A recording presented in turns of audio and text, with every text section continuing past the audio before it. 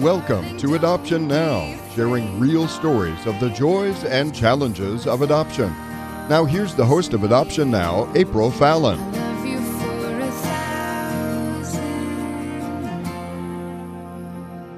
Hi, welcome to Adoption Now, telling your adoption story. I'm your host, April Fallon. I am the adoptive mother of 4.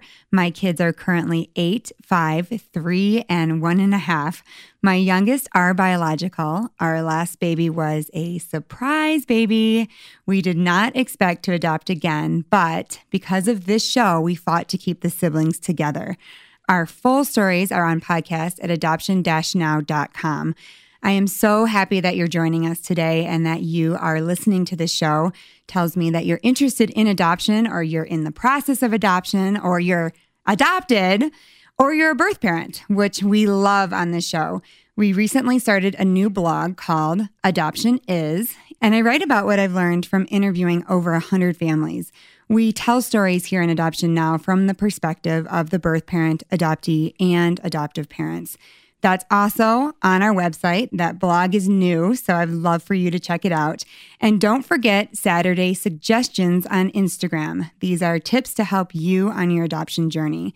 Check us out there, like us, follow us, and review us on iTunes. We would love it. Okay, so today we are going to do something a little different. I met a social worker who has worked in adoptions for over 27 years. She started working in the child welfare system, including intake, child protection, permanency, and adoption. She is now the executive director of Adoption Options, a Colorado adoption agency. Adrienne, welcome to the show. Thank you very much. Adrienne, when we first met, we sat down and 3 hours went by. Yes. And every time we meet, it's like that. Yes. So every time. Podcast might be 3 hours. No, we're going to shorten it. But you have so much wisdom about adoption. I mean, I just rattle off a million questions, and you've helped me a lot as a mom, and you've helped me understand what's normal and things that I need to address with my children. But first, I want to talk about your experience. 27 years. I mean, you were a social worker first. Yes, I was, for a county department of social services. Tell me about that. So I started my career right out when I got out of college with my bachelor's degree, and I was living in Indiana. So I worked for social services in Indiana first, in Indianapolis. And then when I moved out to Denver to get my master's degree in social work, I worked for Jefferson County Social Services, which is one of the large metro counties in Denver. And I worked there for about 9 years. So you have a lot of experience. You've seen great things. You've seen probably horrible things. I mean, how do you unsee that? I think you learn as you get experience how to deal with some of those traumatic experiences that you see. But I can tell you that every one of the families that I worked with truly cared about their child, but they weren't good parents. And that was the piece that was the hardest, is because sometimes, even though you really want to be a good parent, you don't have the skills or the coping mechanisms to be a parent. And therefore, a lot of children can't go home because of that. Did you always feel like you were doing what was best for the child? I would hope so, yes. Yeah. Do you think that most foster care systems across the nation are trying to do that? I do truly believe that. It's a very difficult job, and usually caseloads are very high. And so it's very difficult to sometimes make those good decisions or the best decisions for children. But I believe truly that's what people are trying to do in this job.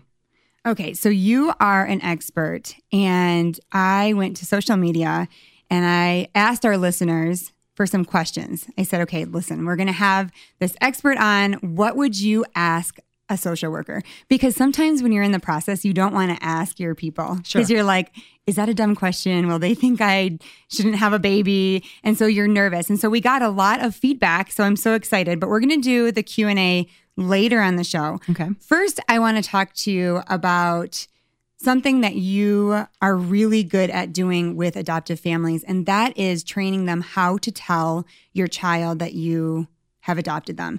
Of course, everybody should do that, but you helped me understand what details should be included. Let's start there. So what are some of the things that you tell families? So it kind of depends on when they're adopting. So if they're adopting an infant, a lot of times what we tell them is it's not for your child more as it is for you to practice the story. So we say, put your baby in the car seat in the back of the car and just start driving. Just start telling them the story. It doesn't matter. They're not going to ask you questions. They don't even understand what you're saying, but it's your practice time. It's your time to really get to be familiar with the story and what you're going to say to them. So as they get older, when they ask the question, because they will, you have an answer for them almost immediately. And as that child grows, you're going to be able to discuss more and more about that story, and it's developmentally appropriate, basically. It's hard to know what that is. It's really hard at 3 or 4 or 5 to know how much information do I tell them. Where do you tell parents to start? I mean, if it's been an extremely traumatic story, where do you start with that? Well, if it's a traumatic story, okay, again, it depends on the child. So if you've had that child since they were an infant, again, the story is just going to be really about you grew in your birth mom's tummy, or you're born from my heart, those kind of things that they can kind of start understanding, because they're developmentally, they don't really understand those things yet. If it's traumatic because they came out of foster care, what I used to tell families is those children already know what their story is. They just don't have words to that. So now it's time to start helping them with words. So for young children, describing what are parents supposed to do. Parents are supposed to love you, but parents are also supposed to keep you safe. What does that mean? What does that look like? Well, there's somebody that's going to be there when you're sleeping at night, that when you wake up and nobody's there, that's not okay. That's not what parents do. So you're really trying to show them what parents are supposed to do, and that their birth family wasn't able to do that, if that's why they were removed into foster care or whatever the situation might be. So I think it just depends on, again, the story. Obviously, if it's a really traumatic story, then you need to wait until they're age appropriate. So meaning that you can start talking to them a little bit about it, but they're going to dictate what they want to hear. So if they ask you a question, you can start talking, but when they're done, they're going to turn around and walk away, or they're going to shut down or whatever, because they don't need to hear all of that. So they're going to dictate when they're ready to hear what they're ready to hear. You believe that they should know their full story. I do. Even if they were born addicted to drugs or if the mother was raped. Why do you believe that? Because it's their story, and it's not our right to take their story away from them. And so even though it's a difficult story, it's really more difficult for the parents to be able to figure out what to say than it really is for the child to hear their story. Because again, it is their story. And I'm a firm believer of that. I've worked with lots and lots of families, but I've worked more with children. And when they grow up, when you withhold that information as a parent to that child, they know, and then they find out the truth, because they do, because eventually they will start searching and they will find the truth, that they then don't trust you to be the person that they've always believed would tell them the truth. And so it's better just to tell them in an honest, straightforward way, again, developmentally appropriate times, what their story is, because they have a right to that story. But why rape? Why do you have to tell them that? So when a woman is raped, she is a victim. So when you don't tell the child what really happened, she no longer is a victim. She's now, somebody that has slept around with people, or she put herself into a position where she was not a victim. So that's not really fair, because that's a child should know what the situation was, of the reason they don't live with their birth family. You don't really think about that the alternative is that the mother was sleeping around and doesn't know the birth dad. Correct. And so you make that story up. And so telling them the truth, it's so hard. Some of you are listening to this and you're thinking, I can't even start. That overwhelms me. But again, I have found that it has more to do with me than it does with my child. And I'm going to tell you a really funny story when I tried to do this myself. But first, tell the story that you told me about the little girls that were adopted, and the mom was telling them that their birth mother had struggled with drugs and that they were born addicted. So I actually teach a life books class, and in there, I'm teaching foster families and adoptive families how to talk to their children about adoption, but also about their life story. And so there was an example of a foster mom who had adopted 4 children, and 2 of them were biological siblings, and they were young girls. They were probably I think they were school age, so maybe 8 and 9 or 8 and 10. But she pulled out their life book and she showed them the reasons why they were removed and put into foster care to begin with, because their mother was drug addicted and she had delivered both of them, and they both were drug addicted in the hospital. And they both had this aha moment, these young girls, and they looked down at these pictures that she was talking about and showing them their story, and they both said, wow, is that why we act sometimes the way we do? Why we can't like concentrate in school, or we might get in trouble with something else? And she was like, it was an epiphany, not only for them, but for me too, that showed them it wasn't their fault. Mm-hmm. It was something that they had been born with. I think that is so powerful. And I think it's hard at times because we make it hard, like you said. I am terrible with conversations with my children in general. In fact, I'm going to tell you this. My husband's going to kill me. But my son is 8 and he's just very innocent. And we're watching The Voice because that's like the one show that we feel like is pretty clean, and they like to watch Blake turn around and they really get into it. And they're telling the story about how this mother was taken from her daughter because she did drugs.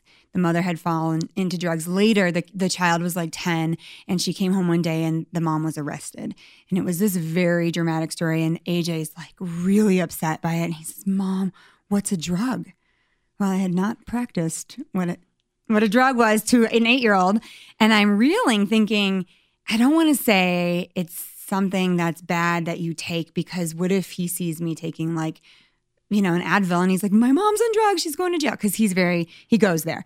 So I didn't want to say that. And then I didn't want to say cigarettes or like I just didn't have the words. I didn't practice, Adrienne. It was so bad. I said, it's something that people put in their nose.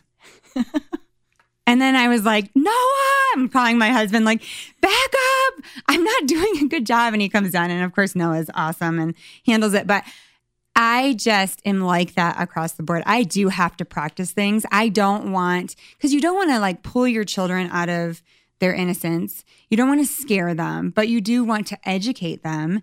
And it's important to tell the truth. And so you don't know where that line is. And so after talking to you, I sat my children down, because you said, and we're going to talk a little bit more about life books, so remind me, but you said if you make it natural and you talk about these things on a day-to-day basis, while you're cooking dinner, when it comes up, don't always wait for your child to approach you, because sometimes they won't. They don't know how to ask you. So I sat them down. I'm like cooking dinner, and I kind of sit them down. I say, hey guys, I just want to talk to you. So 8, 5, and 3. And I said, you guys are adopted. And they're like, yeah. And I'm like, so you have birth parents. Do you guys want to talk about your birth parents? And they're like, okay. And AJ's like, well, what's my birth mom's name? Which I've told him, but we kind of went down that road again. And I could see that he was sort of thinking about it. Lily was like, oh, well. And of course, the 3-year-old was kind of like, yeah. She was following what AJ was doing. So my husband turns around like, what are you doing? Why? You have not even talked to me that you're doing this. But I didn't want to make it like everybody sit down. We're having this weird conversation. Mm-hmm. I really wanted it to be natural. So that's over. And I didn't know what really sank in. So the next day I was playing cards with AJ. So we started playing like a couple games of cards with him at night so that he will talk to us. It's after homework. The girls are put to bed. It's like his time. Mm-hmm. And so we're playing cards, and I said, hey, I had that conversation with you yesterday. What did you think about it? And if you need to talk about adoption, I'm here. He reaches over to me, he puts his hand on my arm, and he says, Mom, I'm okay that I was adopted.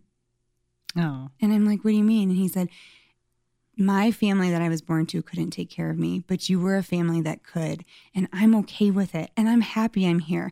And I love my mom and dad. I love you guys. And I was like, thank you so much. Like, it was so profound at 8 years old to say, like, you can calm down, and thank you for opening that conversation up.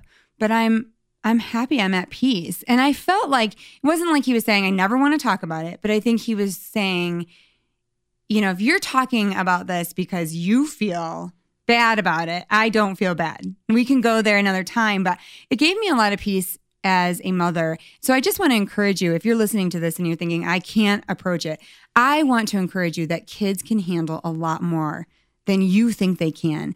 And honestly, they can feel your heart. They can tell if you are saying, this is going to be hard, but I'm here with you in this moment. And I felt like that's the moment that he and I had. Now, I can't speak for the other ones, right? Because we haven't gone down that journey yet. But at least for him, I want to encourage parents that it's not as scary as you might think it would be.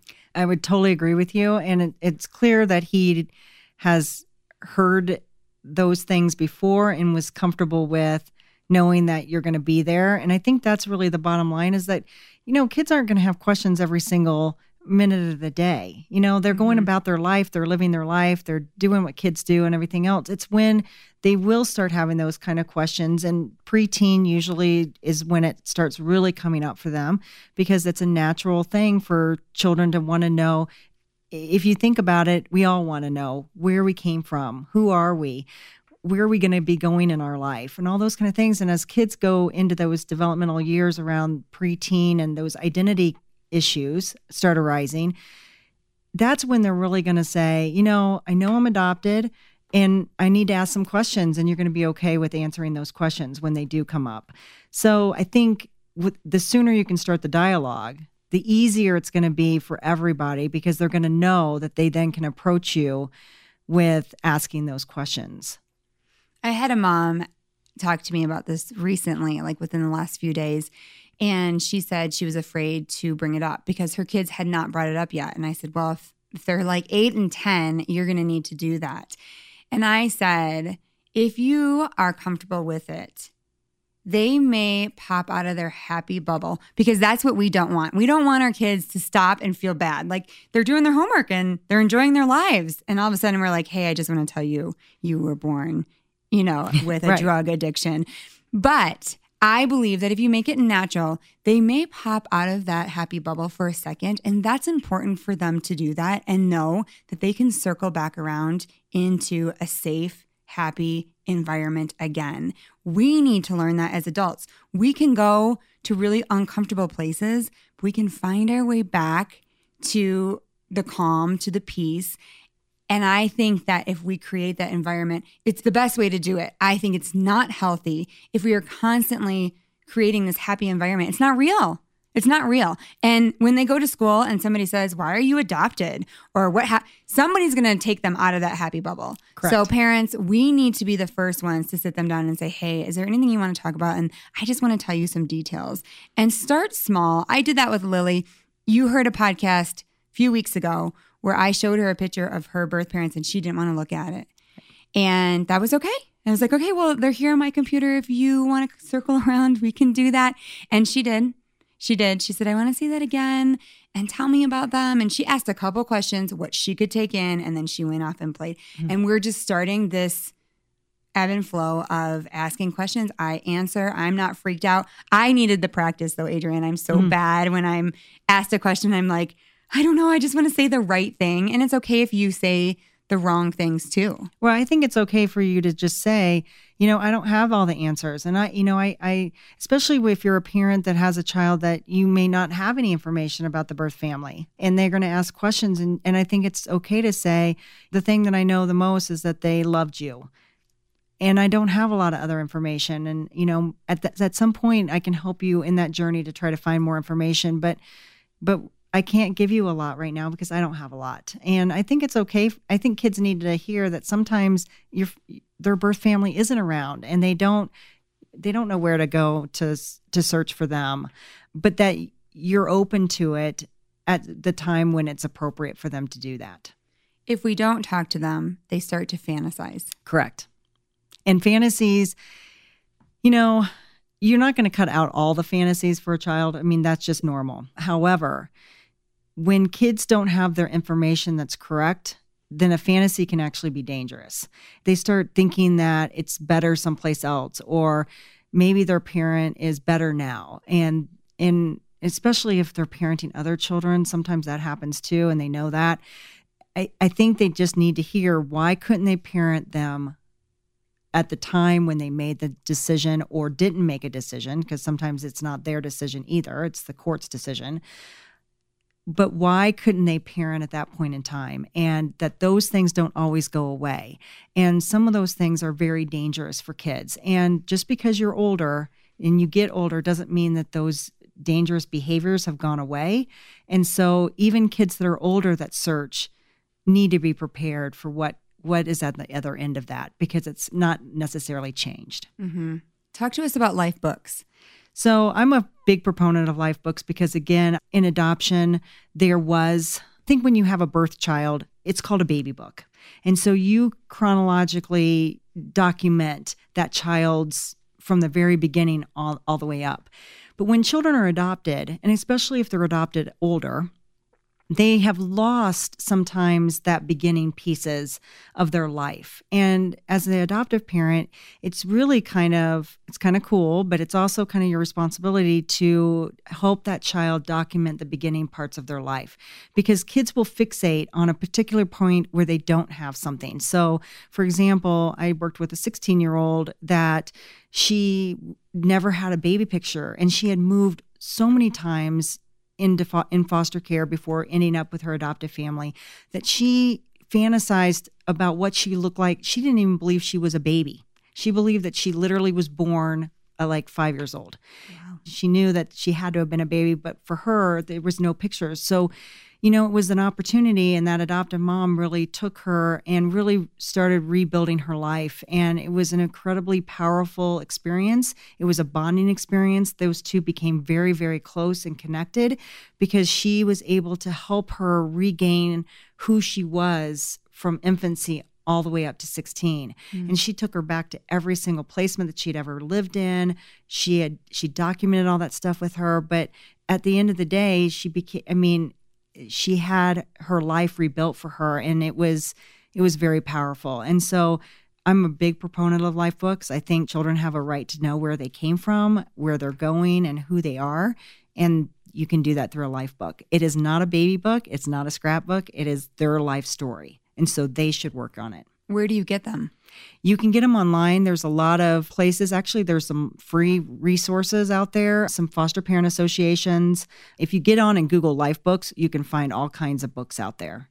So you can put one together yourself. There's people that have like blank life book pages, so you can make your own. There's ones for teenagers. There's ones for young kids. There's all kinds of resources. That's awesome.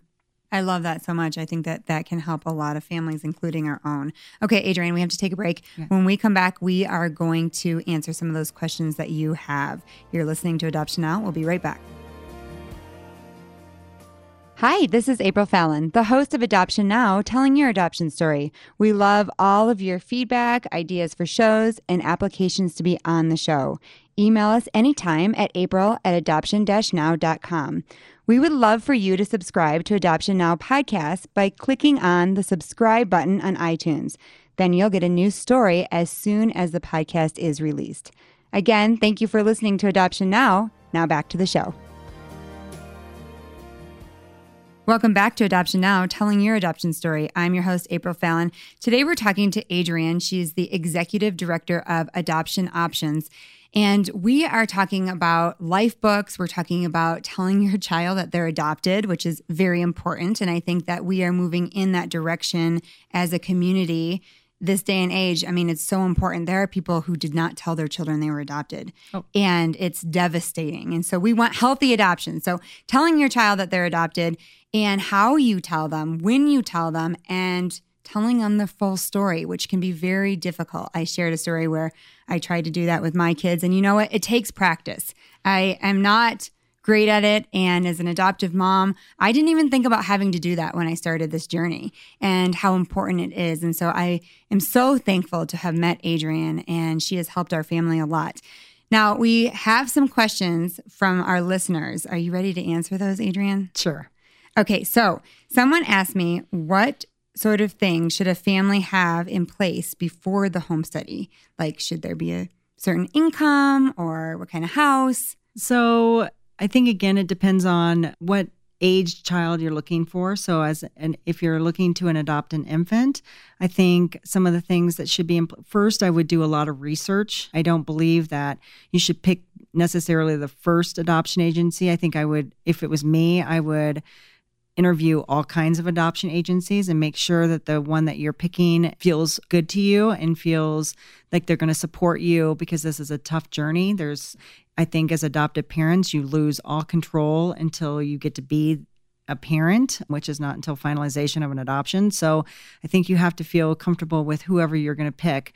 And then as far as like some things that you should have to be ready, as far as financial goes, I know a lot of people worry about that. I feel like if you have a good income and you can put some towards savings and not have everything that's coming in going out and then some, I think you're in an appropriate place to adopt. So I don't necessarily think you have to have so much money or a certain amount of money, but I do think that you need to know how to budget in case those times happen where something happens and one of you could lose your job or, whatever, that you have something to fall back on. As far as your home goes, depending on the age child you're looking for, I think if it's a baby, you're going to have some time to probably childproof your home. But those are things you should be thinking about. So if we're coming into the home to do a home study, which is your home assessment that you would have to do to be an approved family, we're going to be looking for certain things. So we're looking at, do you have an appropriate amount of space for a child? So is it just a 1-bedroom or is it a 2-bedroom or more? Depends on what age child you're looking for. If you have weapons in your house, are they locked up? Are they stored so that a child couldn't get into something like that? So you're really trying to make your home as childproof, but also as appropriate as possible. So no one's going in and looking in your cabinets to see if you have enough food or any of that kind of stuff. But, we're going to be looking at, just the space that you have and to make sure that your home is safe for a child. So I don't know if there's some other questions, but I think, and also where you're at as far as like, where are you with adoption? Is it because you want to build your family and that adoption is what you see building your family? Or is it that, it shouldn't be a second choice. And so if you're still in the grief and loss process because you can't have a child biologically, then I think we're going to look at whether it's an appropriate time for you to start looking at adoption, or do you need to grieve that loss of that child before you start? That's good. I didn't really think about that, but it is true, because if you bring home a child that doesn't stay with you, it's devastating for those that have not already grieved and gone through that. I think that's a great point. I remember when we started, my biggest fear was that we had student loans. I was like, they're never going to let us adopt a baby because of our student loans. And turned out that was not a big issue, because all of our money wasn't going towards student loans. We were budgeting and we were in an apartment. I remember thinking they're never going to let us take home a baby in an apartment. And they did, because we had 2 bedrooms. So that is not what you're looking at necessarily. If you own a home or if you're renting. No, again, what's going out isn't more than what's coming in. That is really what we're looking for. And I can't speak for every agency, but I can speak for a majority of them. They're not going to be concerned about that. We have families that come in that have had infertility issues for years, and they've spent all kinds of money on that. And they do have debt. But again, it's how they manage that. Okay, what is the best tip you have for newbies looking to adopt?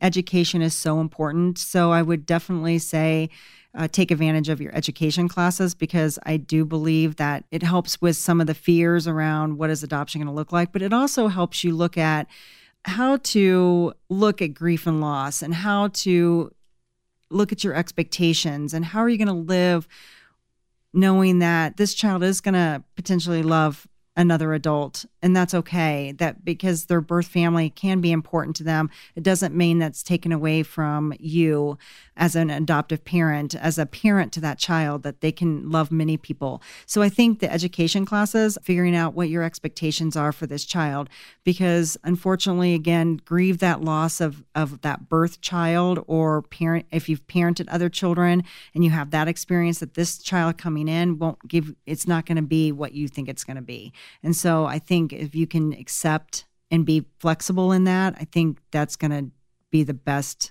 advice I could give you. it could be really awesome.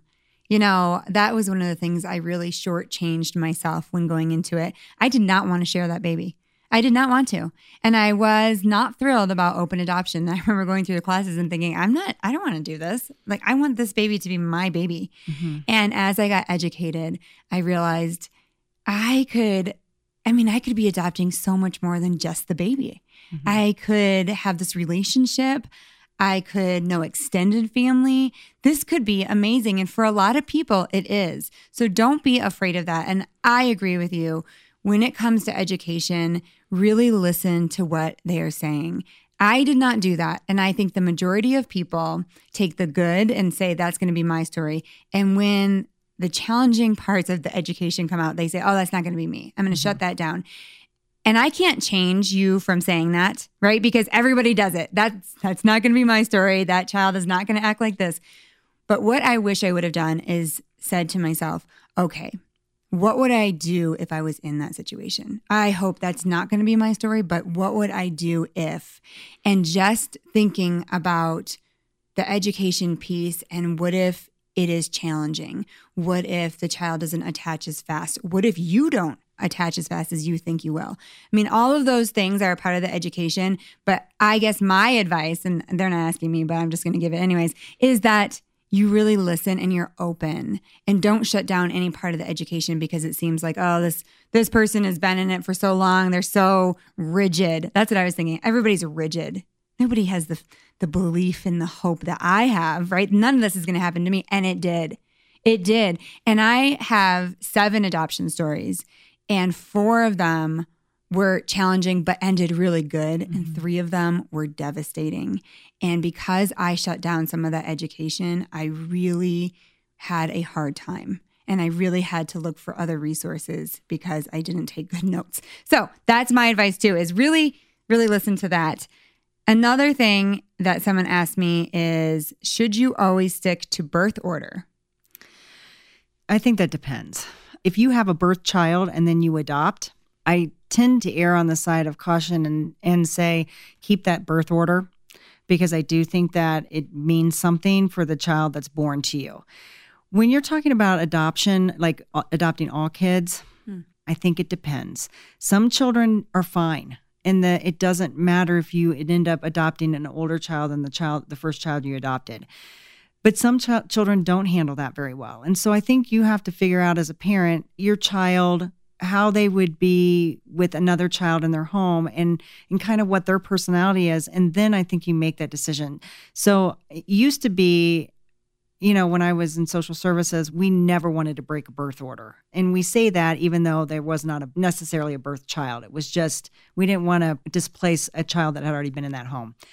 And over my years, I don't know of how much that really matters as much anymore, except that it should be dependent upon the child you have in your home. That's very interesting. I think that's a great answer. I mean, they say don't do it. We did it. It didn't work out. But I had a family on, and they brought a 10-year-old home, but they had really small birth children. So they had a 1.5 years and a 6-month-old. And it was fine because those kids didn't know that they were necessarily the oldest. Right. And so it was going to work in that situation. It's always different. I have a question for you, though. Mm-hmm. I always wonder if my kid, so AJ is the oldest in my family, but he's not the oldest when it comes to his birth mother. Mm-hmm. So I wonder if he takes on the traits of being the oldest because he's the oldest in our family, or is there some psychological thing in him that he's not the oldest? Does he know he's not the oldest? I don't know. Does he? I mean, that's a good question. Does he know he has other siblings? He does. But he acts like the oldest. I mean, he is definitely the oldest. See, some of that is the nature versus nurture. Right. Some of it is just the fact that he's the oldest in your family, so he takes on those oldest traits.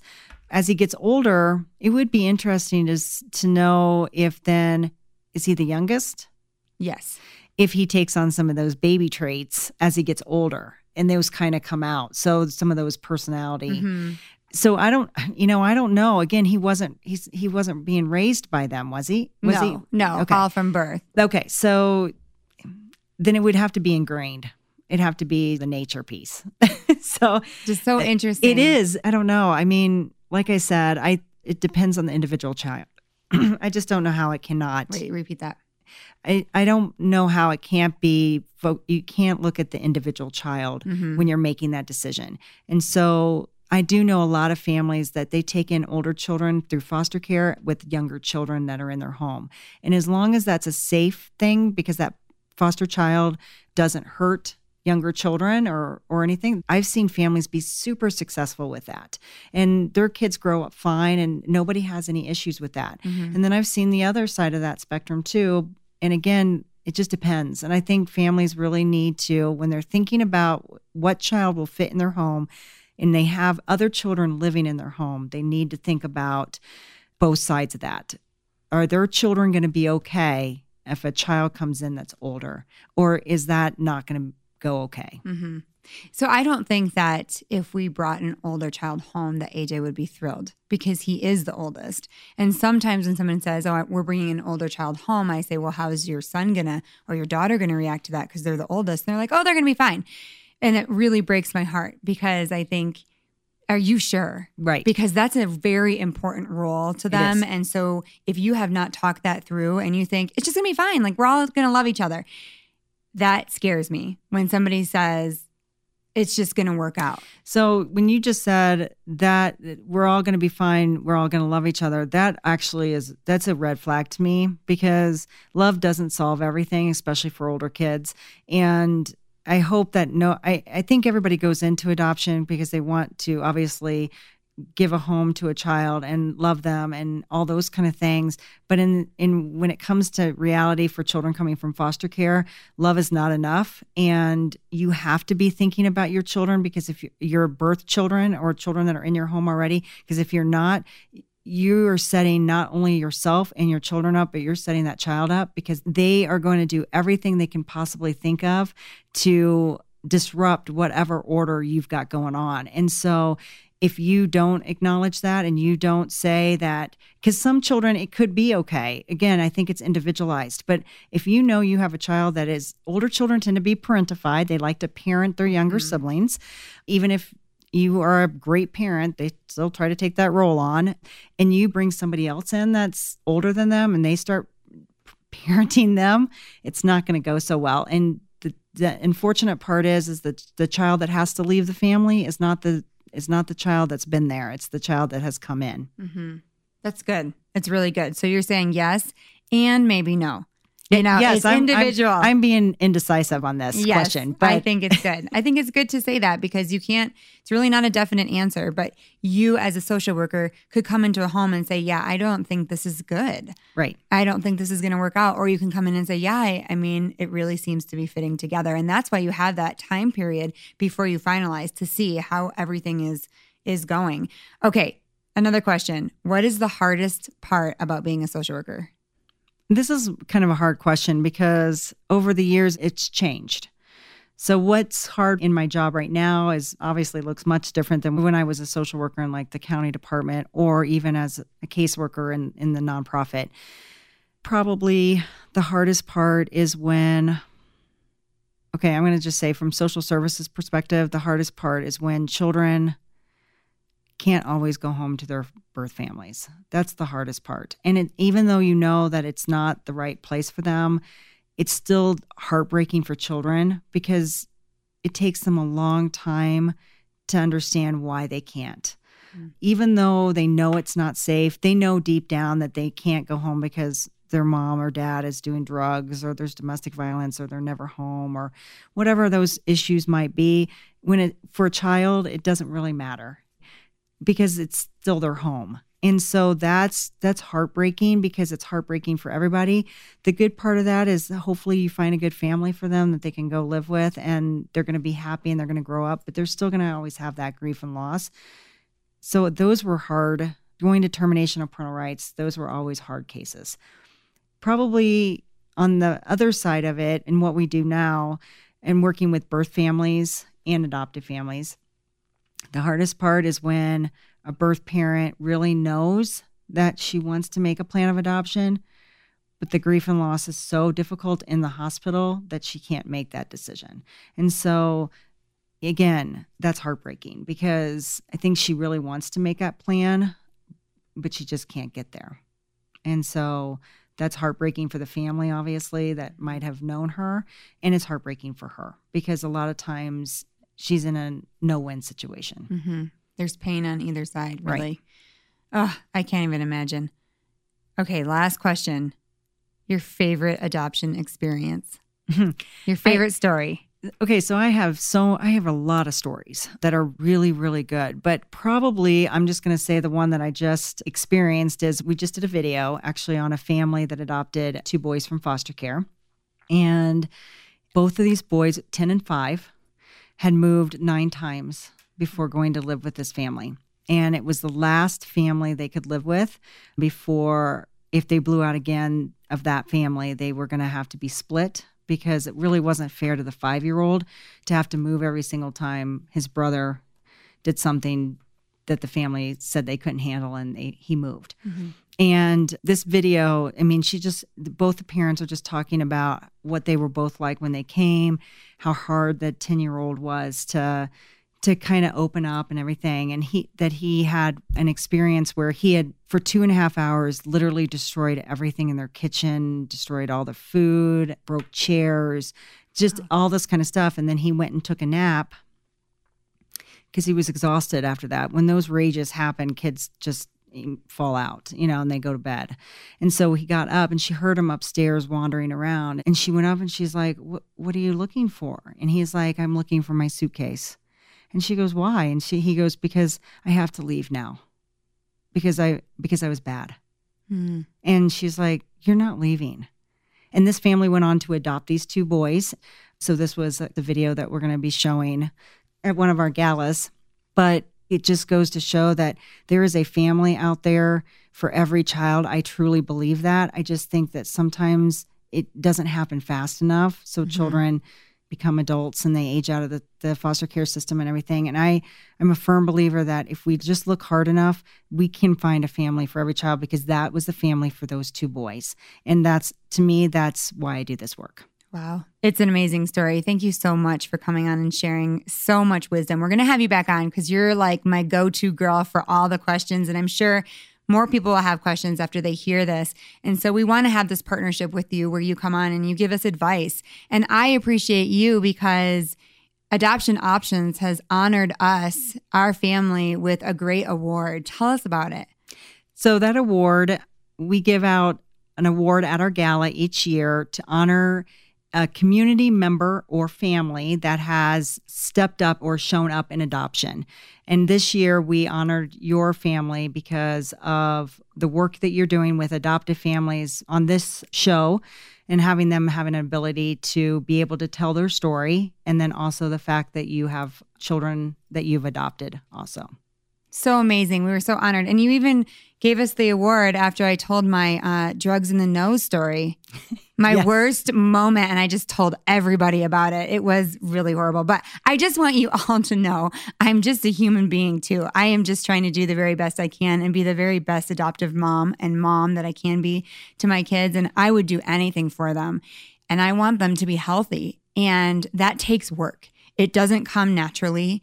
It is not easy. You have to go to meetings. You have to read anything you can. You have to study resources. You have to listen to podcasts. You have to talk to social workers. I mean, you have to be in it to win it if you really want your kids to feel understood. You are their advocate. And I believe strongly that if I can help encourage you to do that for your children, then I've made a world of difference. I mean, that is what we're doing here in Adoption Now, and that's our heart and passion. So, Adrienne, thank you for joining with us in education and helping us, and we look forward to having you back. Thank you very much. It was great to be here.